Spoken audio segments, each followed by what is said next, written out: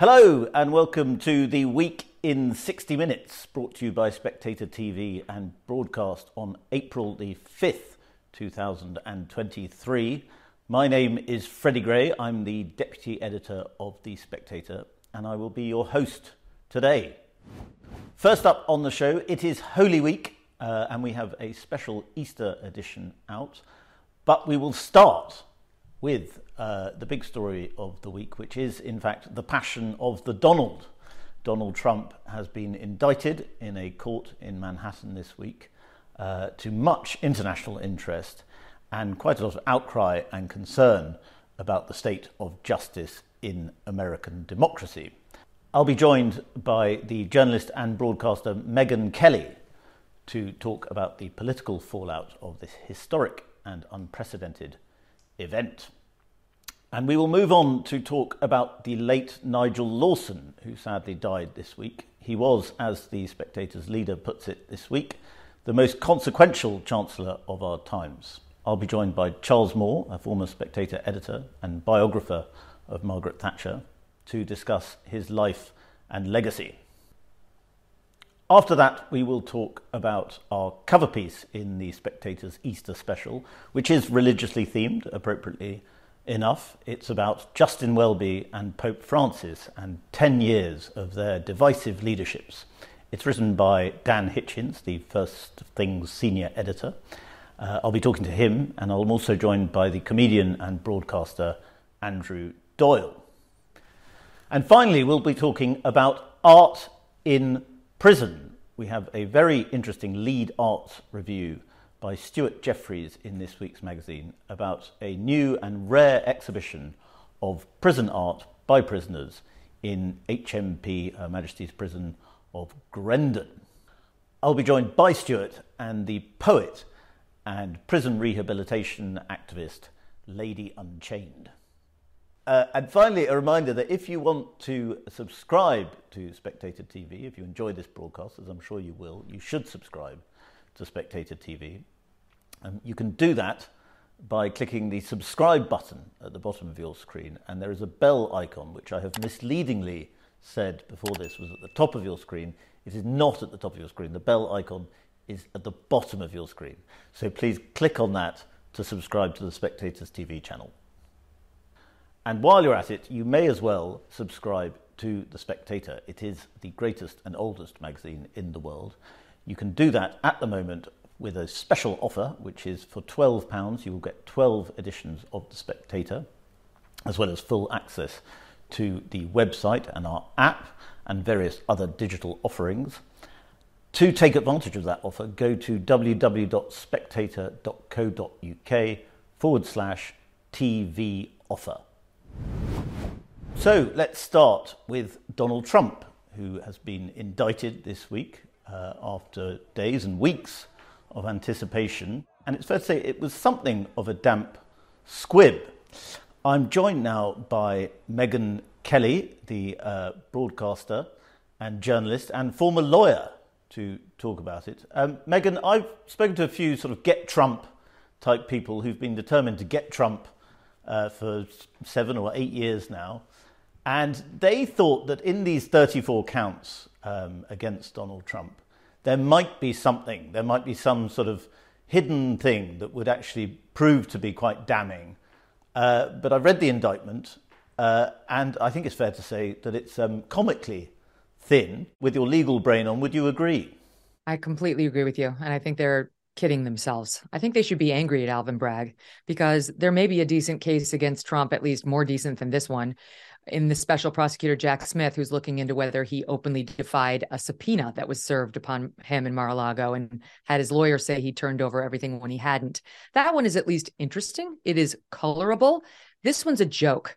It makes a joke out of the justice system. It's absurd to violate nearly 250 years of precedent in not going after former presidents criminally.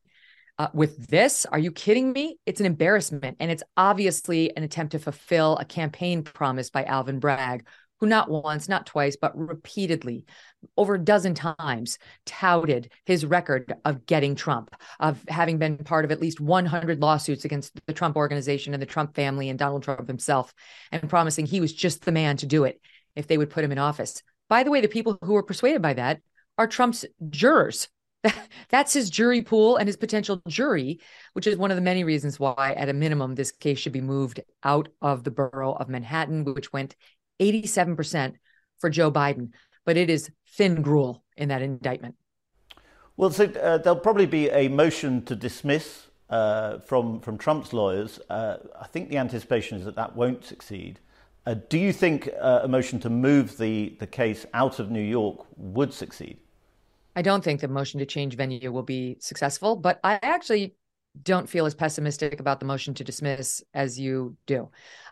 It would take a steel spine by the judge because you get elected to the position he's in. The judges at the trial court level in New York get elected, and he does not want to disappoint the electorate by saying, I threw out the case against Donald Trump. So it would take a steely spine, but eventually it could go up in appeal.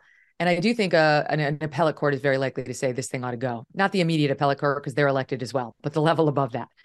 Because there's no there. If you look at it just in a nutshell, what he's done is charge a misdemeanor crime, which is falsification of business records. And the only way you elevate that to a felony, which he must do because the statute of limitations has run on those misdemeanors, it was only 2 years, we're 5 years in.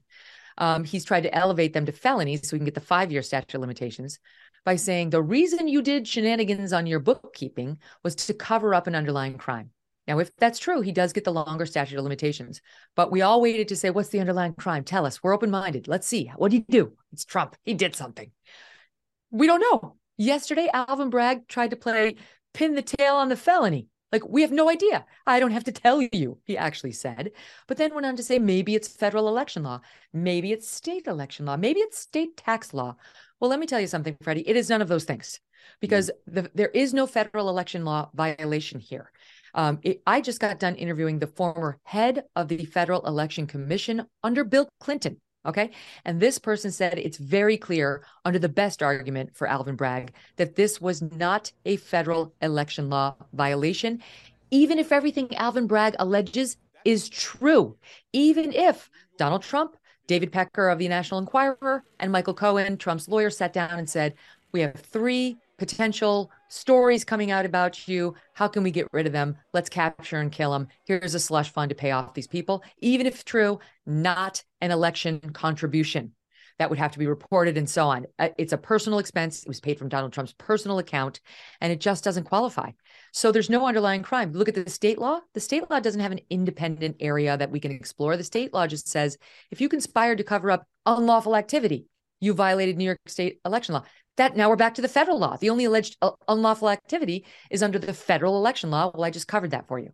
And the New York State tax law, there was no tax violation. What they're saying is you paid off the women, then you doubled the number you paid, and you added 60 grand, and you paid that to Michael Cohen and called it legal expenses.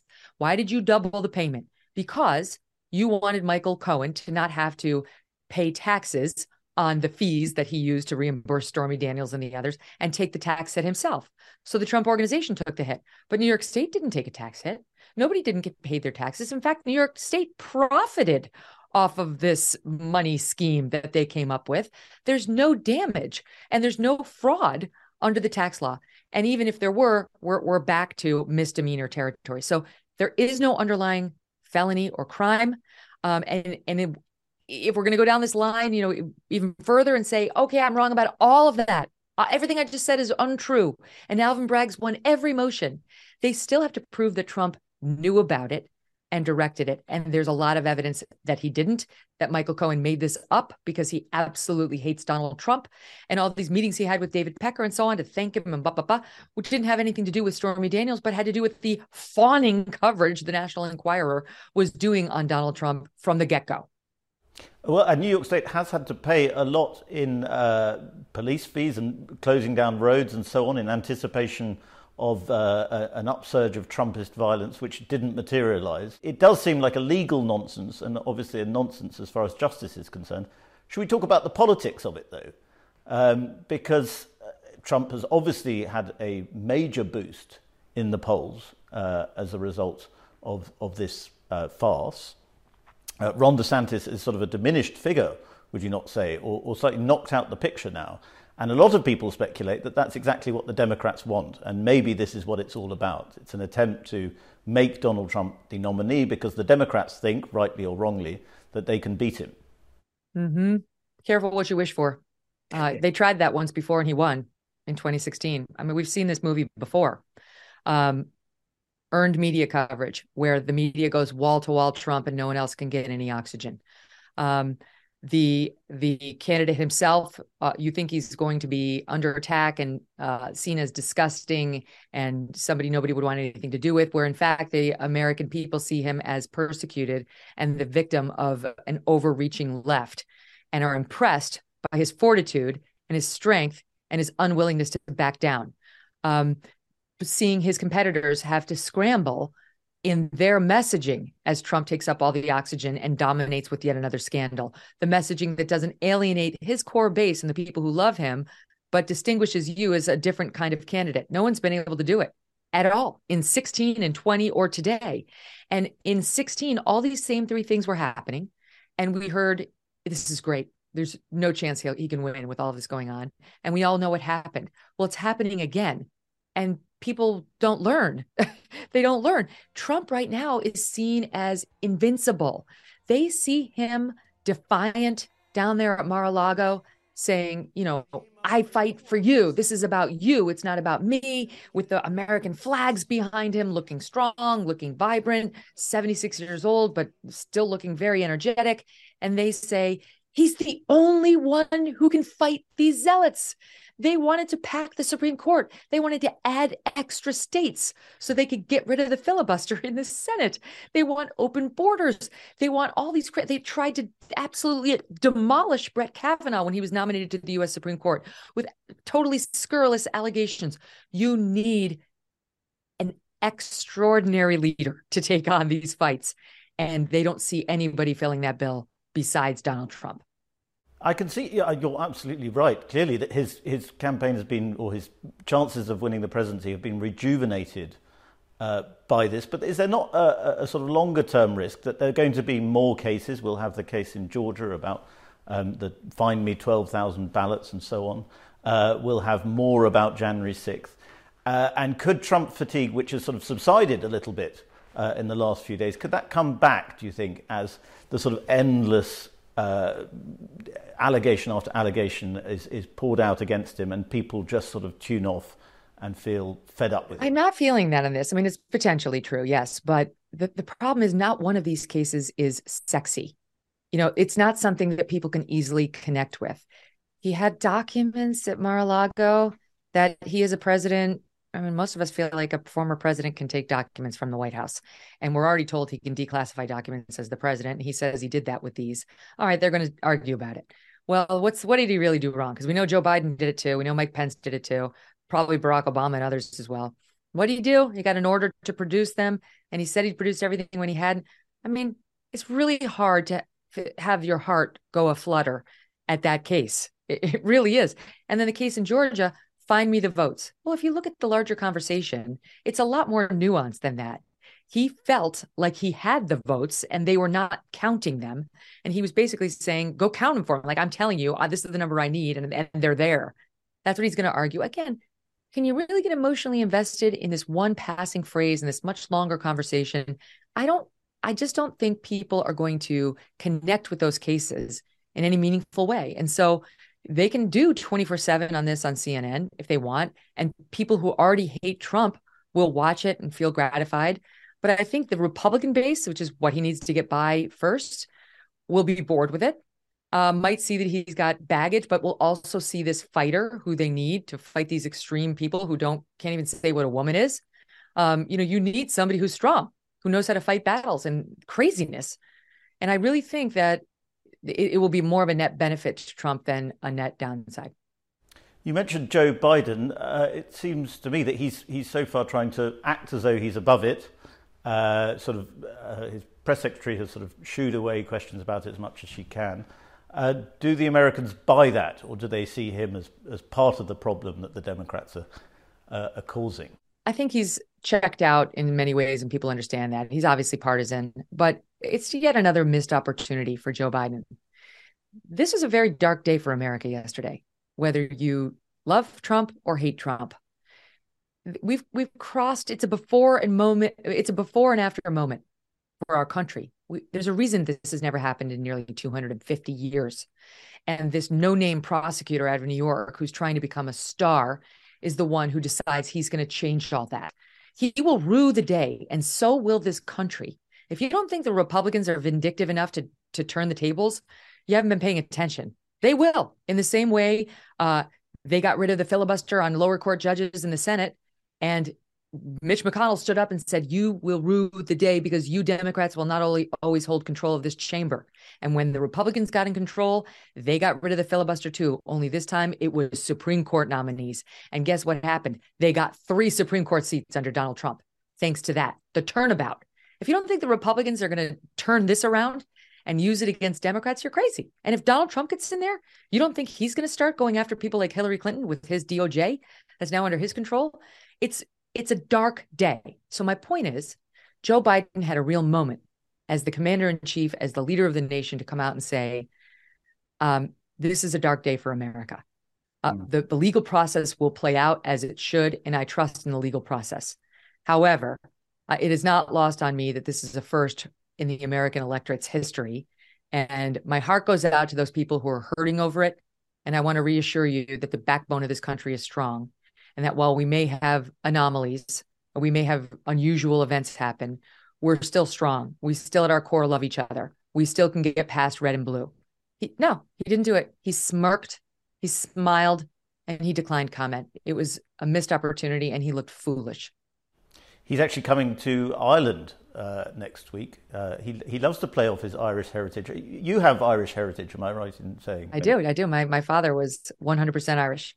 Do you find Biden's Irish stick a bit bogus?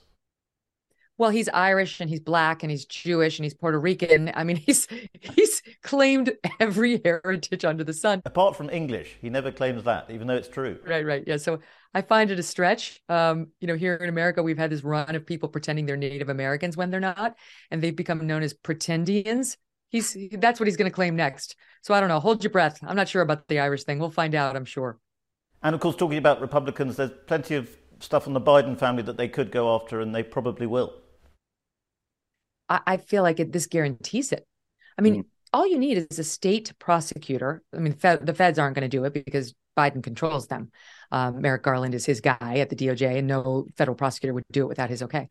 But the state prosecutors, I mean, there are Republican state prosecutors all over the country, including in states in which Hunter Biden has had illegal weapons, submitted applications for those weapons, which appear to have had lies on them, had prostitutes, had drugs on camera, all documented by the so-called laptop from hell. And that's not even to touch on his nefarious business dealings and what's gone on with the financial alleged crimes there. So the House is investigating some of that right now. And we'll see. He could definitely be target number one. The Clintons, the Clinton Foundation, which has got all sorts of red flags all over it when it comes to their taxes and so on, could become the target of an investigation down in Arkansas. There could be a long list. And while it would be further sadness for our country and what we used to stand for, it would be totally fair.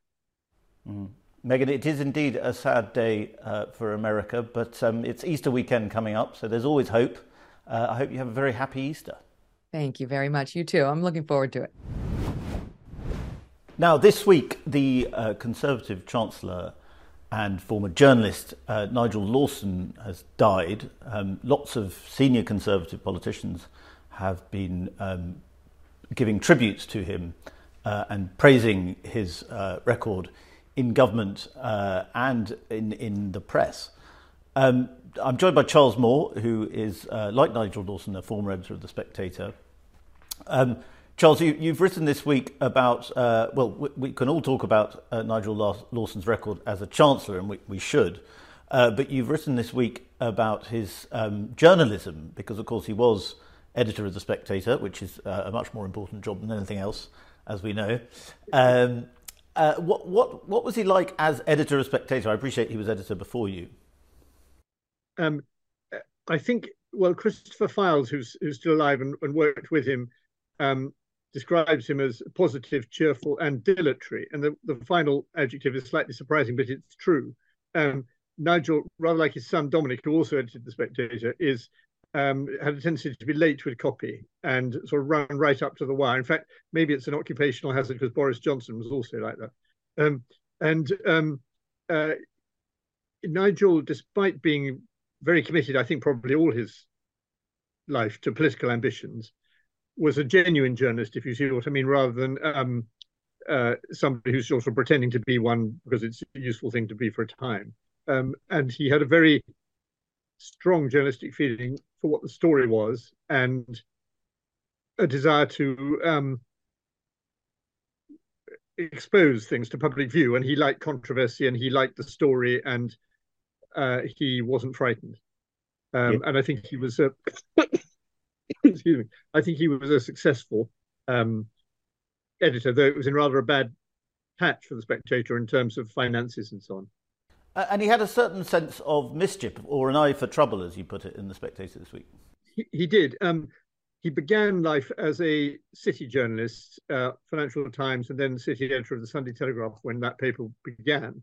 And I think he enjoyed sort of lifting the lid on things that were going wrong with companies.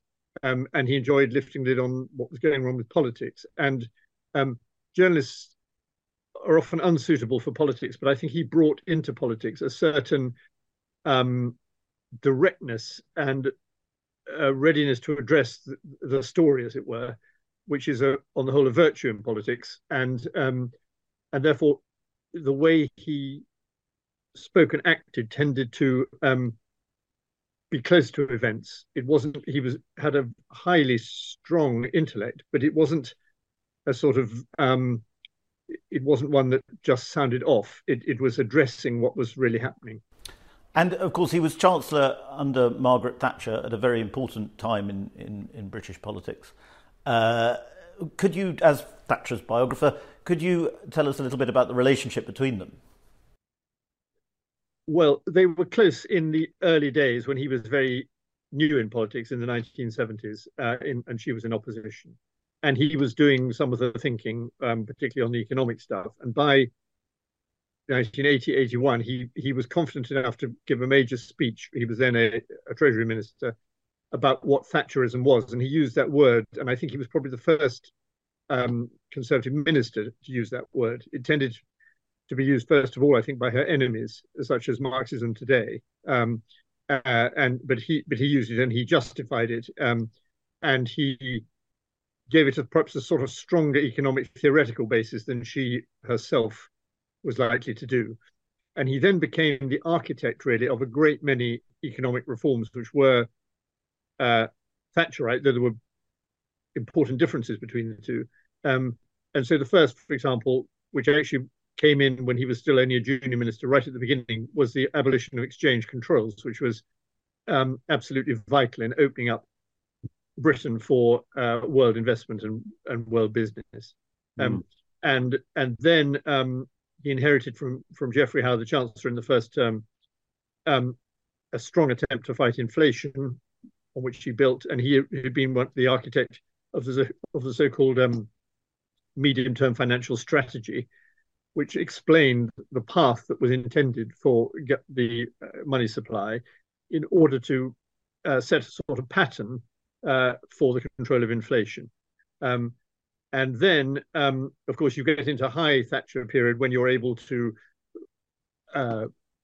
defeat the trade unions and privatize, and also introduce Big Bang in the city, which meant that the traditional restrictions on stockbroking and so on were largely jettisoned, and banking, and this allowed London to recover its preeminence as a world's financial centre.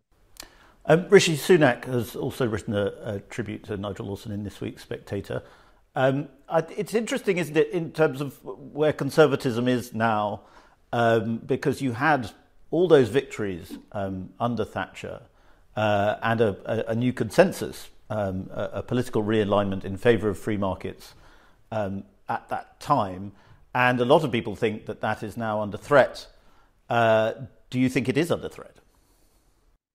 Yes, I think it is under threat, actually, because I think people don't understand the creative opportunities of free markets. So what they tend to think is this is just a way in which a few people get rich quick. Lawson was perhaps the leading exponent.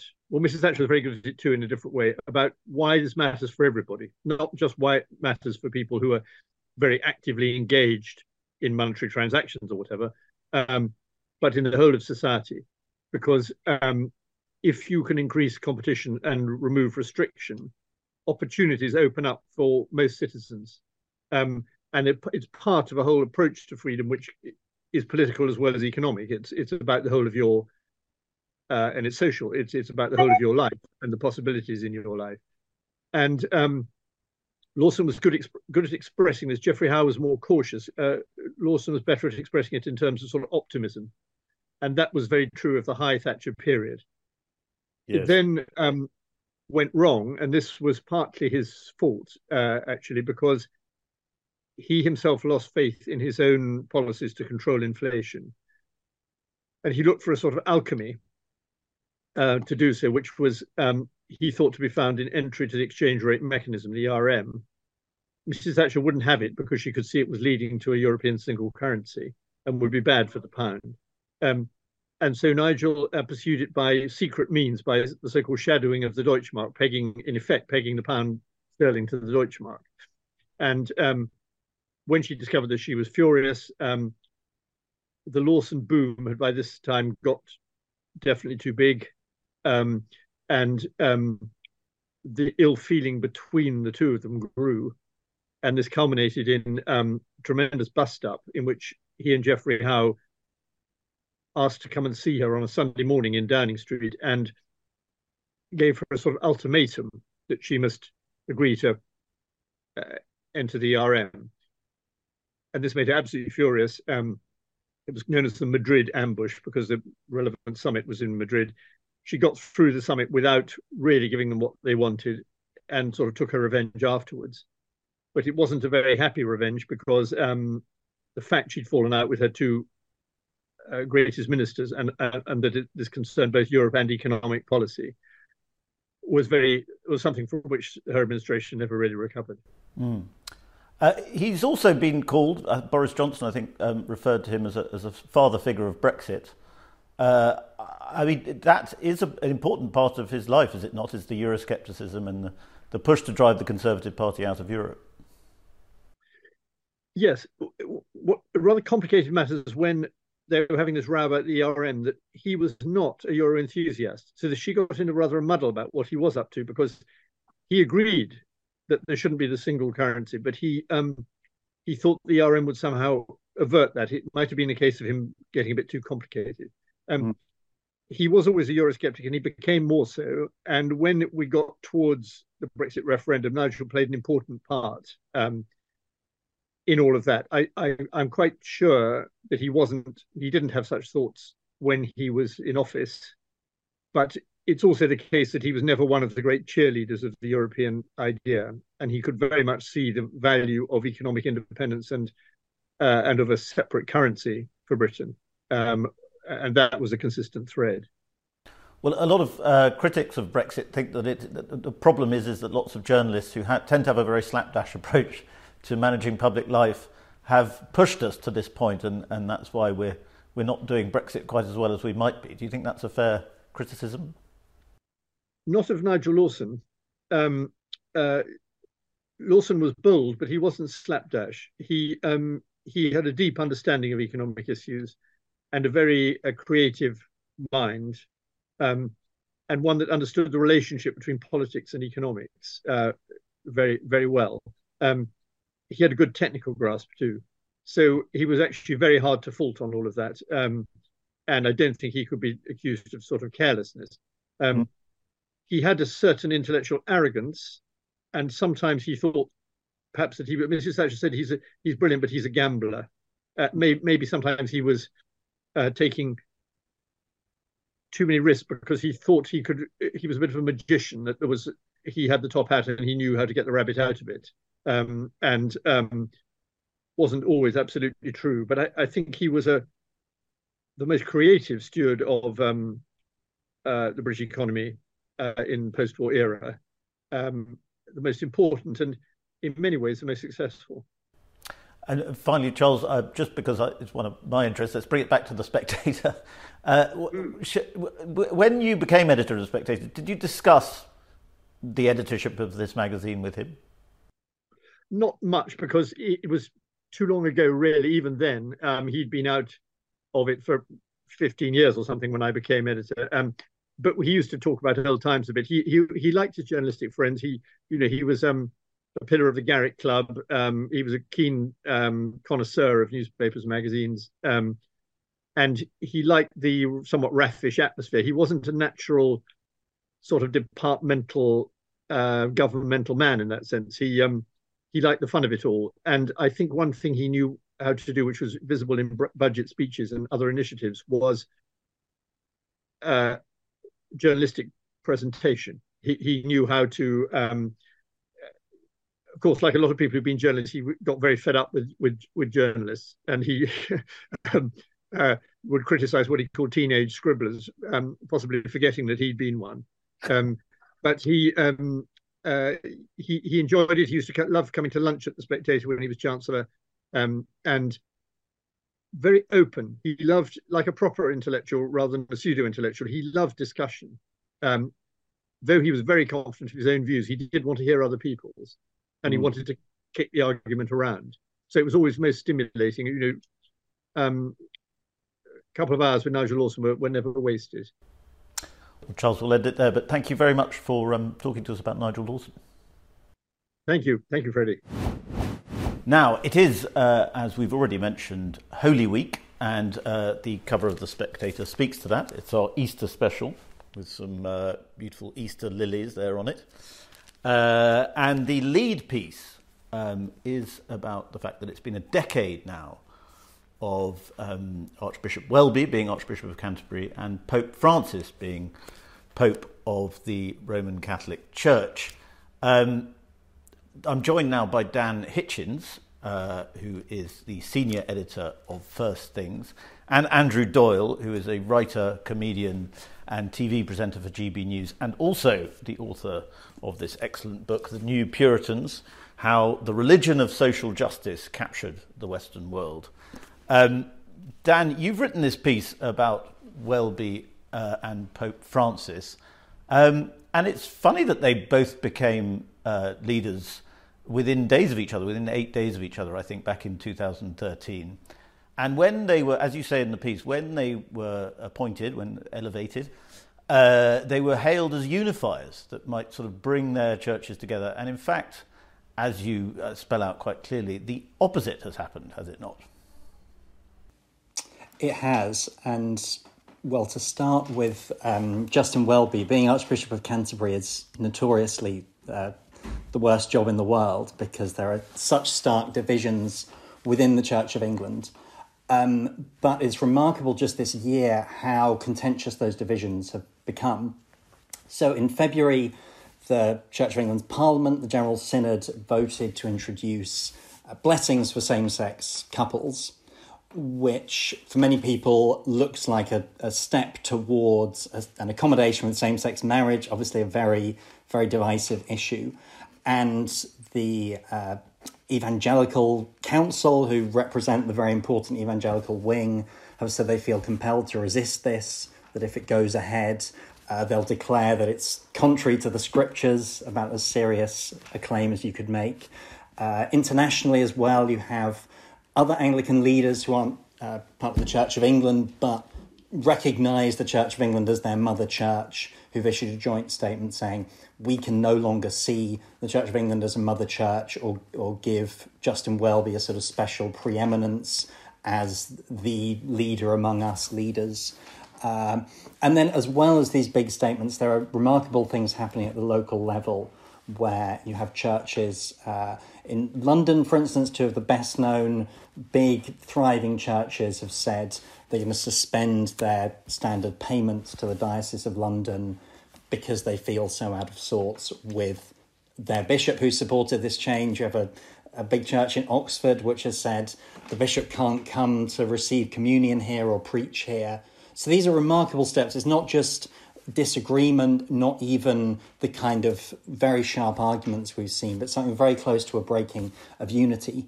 And, as you mentioned in your intro, 10 years ago, Justin Welby was hailed as the man who could unite the different factions. He was a conservative, but he understood liberals. And, if anyone could bring peace to the situation, it was him. So that's really the puzzle with which the piece starts, is how have we gone from 10 years of those very rosy hopes to the current extraordinarily divided situation. And just before we get on to Pope Francis, you do have this bit in the piece where Welby has said he's extremely joyfully celebratory about same-sex blessings, but he won't do them himself, which is a sort of amazing bit of fence-sitting, is it not? Yes, and there was a moment, I think last year, where he said on the subject of same-sex marriage more broadly, that he had a view but wouldn't express it publicly. So this is his attempt to be a leader, to say, I have to represent and speak to congregations with vastly different views on this. This is my attempt to bring them together. It was a good encapsulation of his approach before he became Archbishop, just before, when he was asked, you have people who think that having women bishops is completely impossible within the Anglican faith, and you have some people who think it's absolutely necessary, otherwise we're not real Christians. How do you square the circle? And he said, it's very simple. It's a circle with some sharp bits on it, which is a really good soundbite, but it's also sort of saying, I don't know how to make a statement that I think is true and that applies to this situation. Maybe we can ride it out. And he hasn't been able to ride it out, even with his diplomatic and communicatory skills. And let's just quickly sum up the problems in Pope Francis' pontificate. He's seen as divisive because he seems to pick fights with almost everyone within the Catholic Church, does he not? Mm. Yes, I think there's something even more fundamental, which is that Catholics have enormous respect for the Pope as a teacher whose words carry enormous weight. And Pope Francis will make statements which are extremely confusing on really quite fundamental matters. He issued a document which was partly about very serious questions about marriage, about the Eucharist, the central sacrament of the Christian life. And it was very unclear what he was getting at. And some senior cardinals wrote him and said, could you clarify these points? And he didn't acknowledge the request, or he didn't want to meet them, didn't want to address it. And there've been probably dozens of examples where he's acted in that way, where people sort of look to him for spiritual guidance and he comes up with thoughts that could be interpreted in any number of ways. And I think there have also been episodes where he's intervened in communities, particularly recently with this crackdown on the Latin Mass, where basically it's now a lot harder for communities who want to have the liturgy in that form to have it, which have deepened those divisions.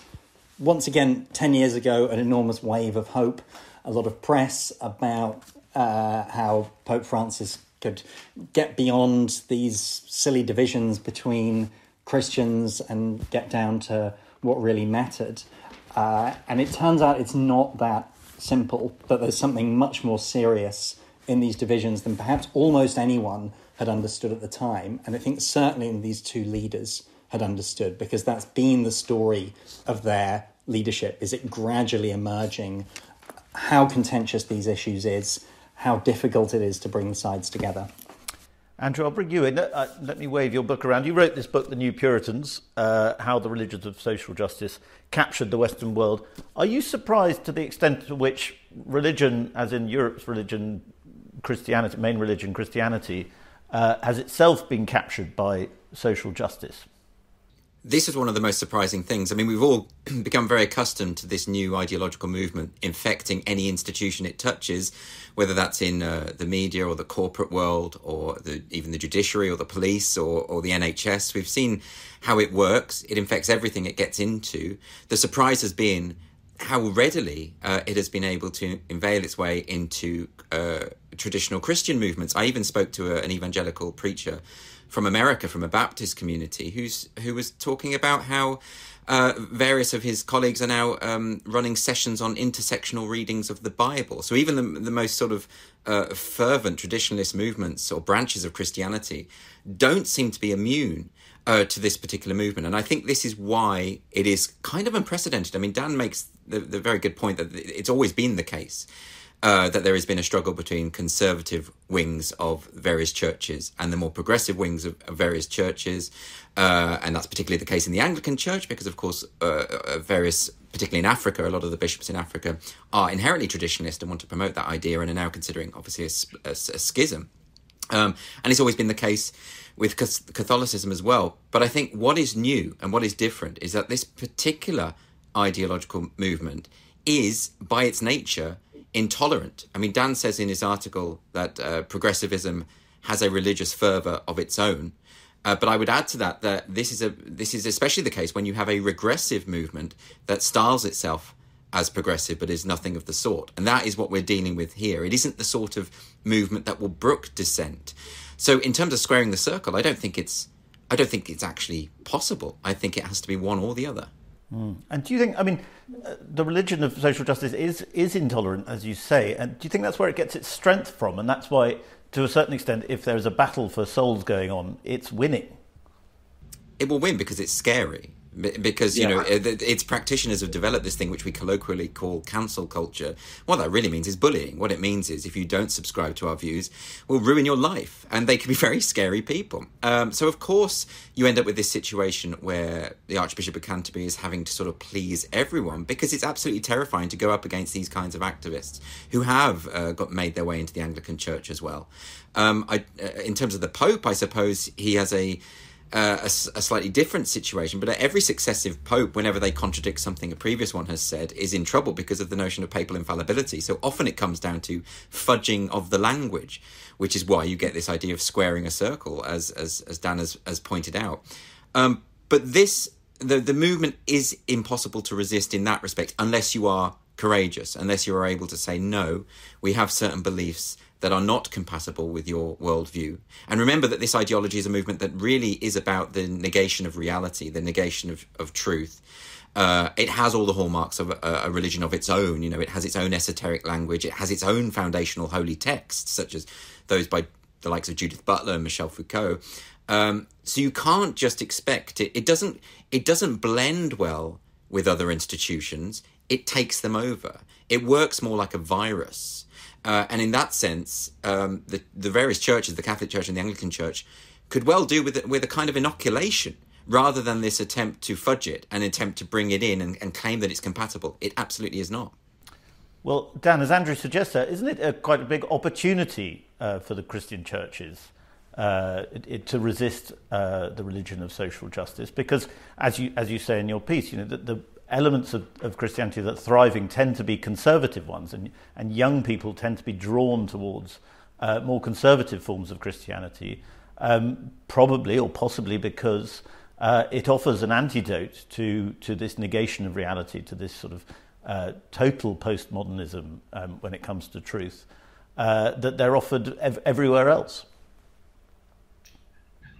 It's definitely the story of our times that the divisions are sharpening in politics and in fundamental questions like, you know, what is the difference between men and women, on which, you know, it's very hard to claim, though people will try to claim that, you know, the Christian tradition can be reconciled with what is now increasingly the fashionable view. So I think that is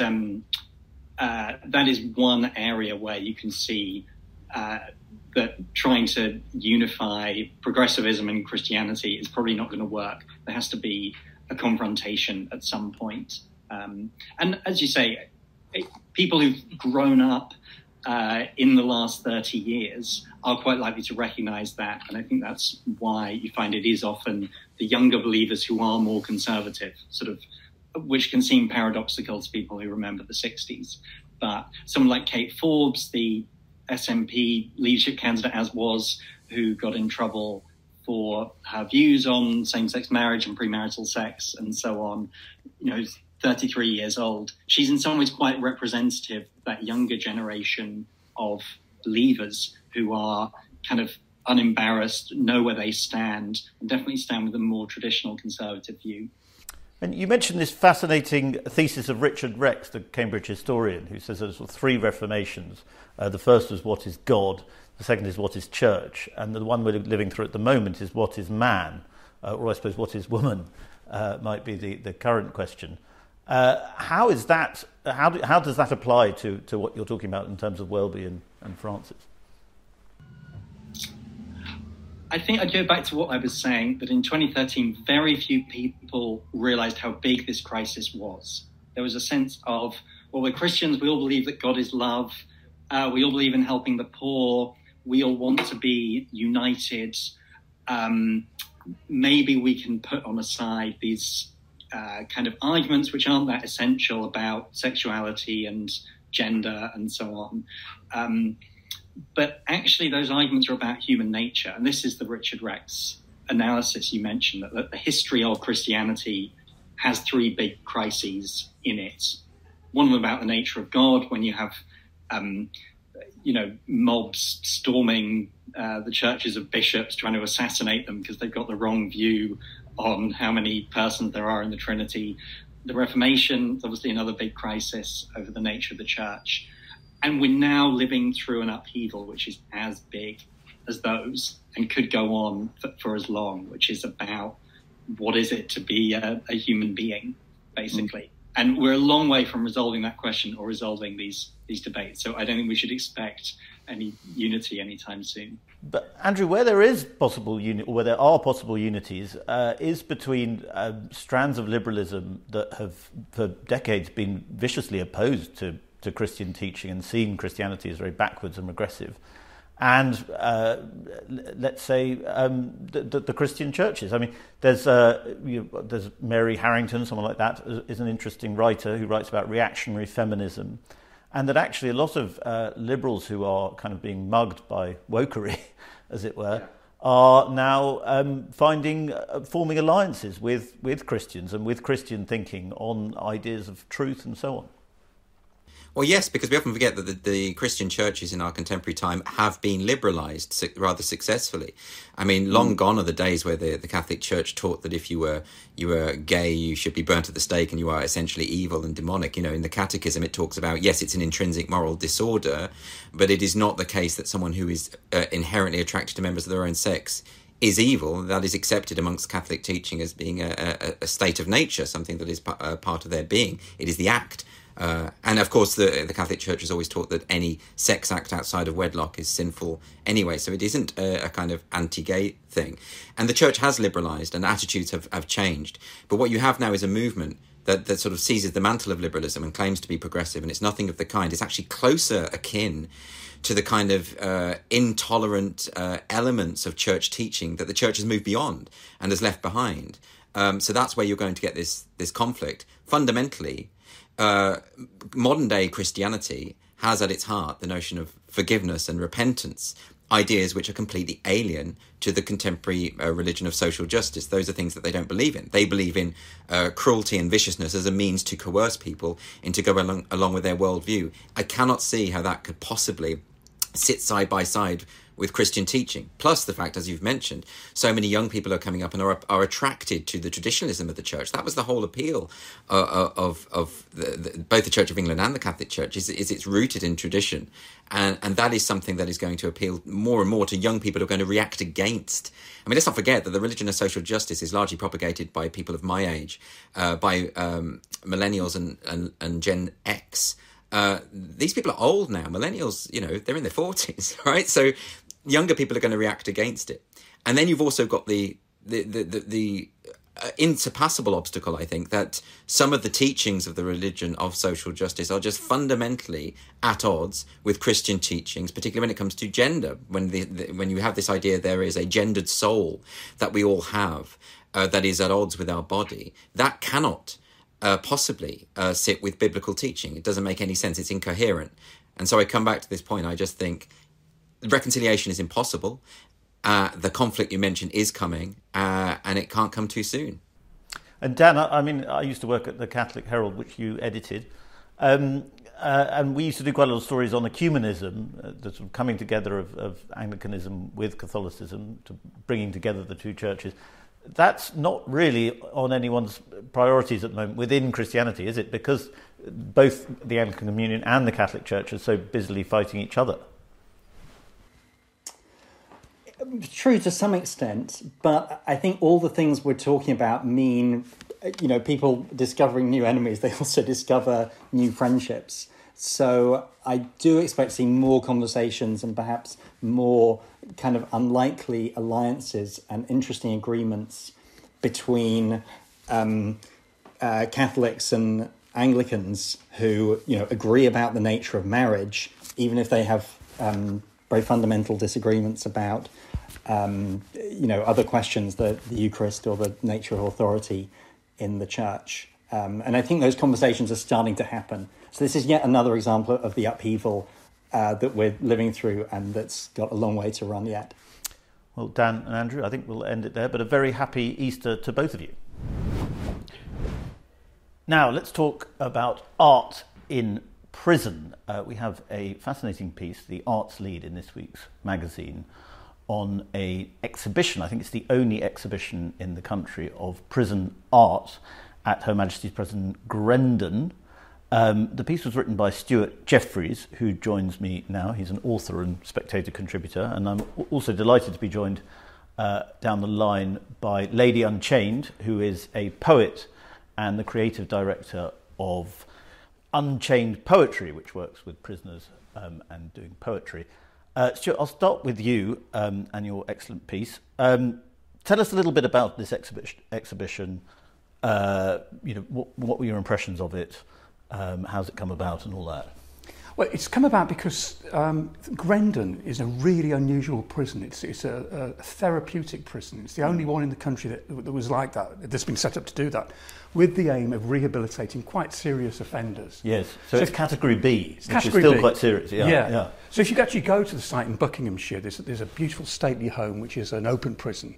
And then next to it is Grendon, which is fenced off quite harshly. All the people in there, 200 men thereabouts, have applied to be at Grendon because it's to do with therapy and to do with their rehabilitation. They're all trying to get parole, trying to get out. A lot of them are coming to the end of quite serious sentences. So one of the guys I met was a murderer who been convicted when he was 15. Now 18 years on, he's up for parole, and he's one of the people who's taken part in this art project. And the art project is really strange. It's singular in that in prison there's lots of drama therapy, there's lots of art therapy.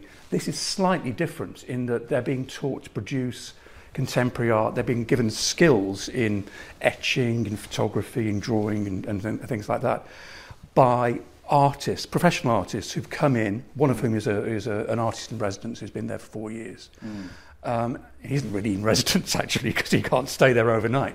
But the whole thing is very, very unusual. And for them, it's about trying to learn artistic skills and also getting really absorbed in art in a way that they wouldn't have done in any other prison. Really, it's a really unusual, and in a way quite moving, but also raises lots of interesting questions about how serious are we about rehabilitating artists?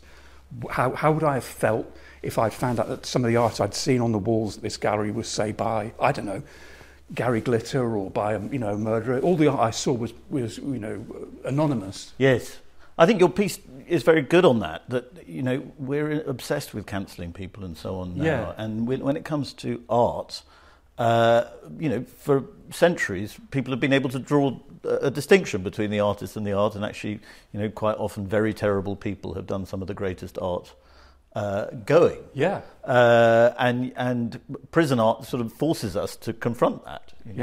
That's quite a very interesting subject. Yeah, I mean, imagine if Roman Polanski, has never been convicted of rape. But at the moment, there is this cancel culture mood around his work. One should not exhibit his films. His great films, they are really great. Yeah.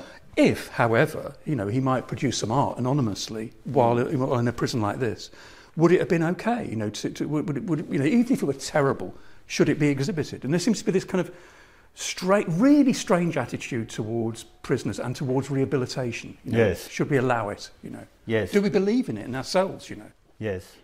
Lady Unchained, tell us a little bit about Unchained poetry, and also I'd like to talk about sort of funding for art therapy in prisons, because if we accept that it's an important part of rehabilitation, and I think most people do, is it significantly underfunded? I know that this exhibition, Stuart, is funded charitably, isn't it? Yes, that's right. Yeah. Tell us a little bit about that, please. Yeah, so Unchained Poetry is an artistic platform that I created for artists with lived experience of the criminal justice system. So that is artists that want to do poetry, spoken word, rap, song, any form of performance element. I give them a platform and a stage to do so. In regards to creative work and activities within prison, 100% underfunded. I think a lot of organizations that work with our charities, and they are basically, jumping through hoops just to get this money in order to be able to deliver and facilitate workshops that we know is so beneficial for the people in prison. That, when you're in those sessions, you see somebody that may have never, ever expressed themselves in their whole childhood life up to adult life. All of a sudden, you give them a few lines and you give them a pen and a paper, and they start to express some things that they have never shared outside of their home, outside of their friendship circles. And I think with art, it gives people the power to understand their journey, not just their crime alone. What led up to that crime? How, what was you thinking? What was you feeling? Who was you with before that time? And when you start to write, especially through poetry or spoken word, it gives people a moment. I don't tell people that we're going to do therapy, because no one wants to, no one gets excited for therapy. But once you're in the session, it is a therapeutic kind of experience. And a lot of the times I get young people say to me, "Oh, you think you're clever? You had us writing for 3 hours," and they're not understanding that, they are writing, but because they're enjoying it and expressing themselves in a space that, to be honest, prison is a dark place. It's a lonely place. And in those 2 hours, you give somebody just a little view of what could possibly happen outside of that door. And for any viewers who are thinking this sounds a bit like sort of bleeding heart liberalism, there's a very good conservative argument for it, which is that you stop reoffending rates, which are far more expensive for the government, or you reduce reoffending rates, which makes sense on a number of levels, doesn't it? Exactly. A lot of the time we know this for a fact that half of the people released from prison within a year go back to offending or commit another crime outside of the crime they did. If we had, these amazing creative spaces in prison, why can't we continue that on the outside so that they have somewhere to continue growing as an artist? And a lot of the times people in prison didn't even know. They didn't even know they were artists. Just like me, I never believed I was a poet. When I picked up a pen, it wasn't to become a spoken word artist. It was just a time for me to get over those emotions, get over the anger of being in prison, but also the darkness and pain that follows with that sentence. So for a lot of people, once they discover that, there's no outlet on the outside. So they tend to go back to old ways, old outlets, instead of kind of rechanneling that pen and that notebook. Well, is it that, a lot of people who are in prison came from dysfunctional families, or, did not get the education that children need to have? And so prison sort of fills in the gap which schooling left out. I think what's sad about that is the fact that a lot of the young people, we've got young people coming straight from the care system, straight into secure units, from secure units into PRUs, from PRUs into young offending prisons. It's a journey. And a lot of the young people that I've met, once they were kicked out of school, and it's sad for me to say this, but I have to say it. I had a group of 8 to 10 boys, and all of them said to me, if they had never been sent to a PRU, they would not know half of the gang members they know today. So clearly we are sending them somewhere that is only allowing them to have access to more people that are committing more crimes and bigger crimes. So my thing is education, especially through lockdown. We say that it's so important for people to have education, especially young people. But during lockdown, there was no education. That means all prisons, especially young offenders, were not getting education. For those 2 years, there was nothing happening. That means that we're locking them up and somehow hoping that by sitting behind the door, they're going to learn all the things that they need to learn in order for them to come out and be a normal civilian in the outside world, which unfortunately isn't happening. Yes, we had a fascinating piece in the Spectator recently by Charlie Taylor, who's Chief Inspector of Prisons. about the devastating impact of lockdown in prisons, and things like literacy. Stuart, you've probably come across this too. Literacy rates among prisoners are very low. Prison is often a very good chance to improve that. That hasn't been happening generally enough anyway, and it certainly didn't happen during lockdown when prisoners were effectively, and feel free to come in on this, Lady Unchained, prisoners were effectively just shut in solitary confinement for large periods. A lot of the prisoners I talked to said during lockdown they were out for an hour maybe, and their classes were cancelled, and they were really miserable because it gives them not just creativity, but it gives them a sense of absorption in that almost like D.H. Lawrence sense of when you're absorbed in something that's really inspiring to you. It's liberating and freeing, as well as equipping you with kind of skills that might be useful to you on the outside world, So yeah, lockdown's really hard for a lot of these guys. A lot of these, I don't know. I'm outside the criminal world clearly, but trying to understand what it's like to have got into the criminal system and what it must do to you is quite a worthwhile journey to do. And a lot of the guys in there were very well qualified. Some of them had done degrees in criminology and had come from very, very humble backgrounds, very vulnerable backgrounds. Sort of parents who are heroin addicted and all kinds of terrible things in their upbringing, and had been very inarticulate, pre-literate, and had done a job on themselves and made themselves over. So in a way, prison's a terrible place to be, particularly because of what Lady Unchained was saying. But it's also a place where you can have an existential breakthrough and change yourself, and that's something I would have thought that is worth encouraging. Otherwise, what are we doing? We're just holding people in a prison where they're likely to reoffend, and that's not good for anybody. Lady Unchained, you mentioned that prison is a very weird place. You're an ex-convict yourself. Could you give us a sense of just how weird it is? Prison is a very weird, dark, lonely place, and people would think, but there's thousands of people in prisons. It doesn't mean that it's a comfortable place. And, there's a lot of the time people say, oh, you hear that people are playing games or, they're doing artistic stuff and they should be punished. Well, actually, don't we want the people that are in prison to actually better themselves while they're in there? Isn't that the whole process of prisons, in order to make somebody, channel their feelings and understand why they commit crimes? In prison, unfortunately, this rehabilitation word, for somebody that has been behind the door, I learned rehabilitation through picking up a pen. I learned rehabilitation through the other women I met in prison. There was no guideline of how to do that. So for me, prison is a weird place because I felt like I was sent there to learn something, but I wasn't taught that. I taught that through myself, through my writing, and through other women that, thank God, saw something in me and decided that they will kind of teach me or show me how to do things or make sure that I know how to, get an app in.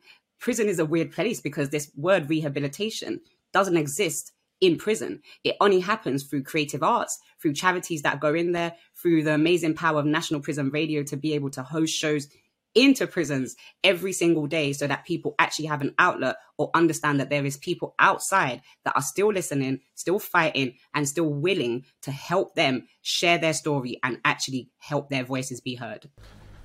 Well, that is very interesting indeed. Thank you very much, Lady Unchained, and thank you, Stuart, for joining us both on Spectator TV. That is it for the week in 60 minutes. You are now free to go from your incarceration for 60 minutes. We hope that you have enjoyed what we've put on the show this week. I would like to remind you before you go once more that you should subscribe to our YouTube channel, and to do that you click the button at the bottom of the screen and also the bell to get a reminder whenever there's a new episode.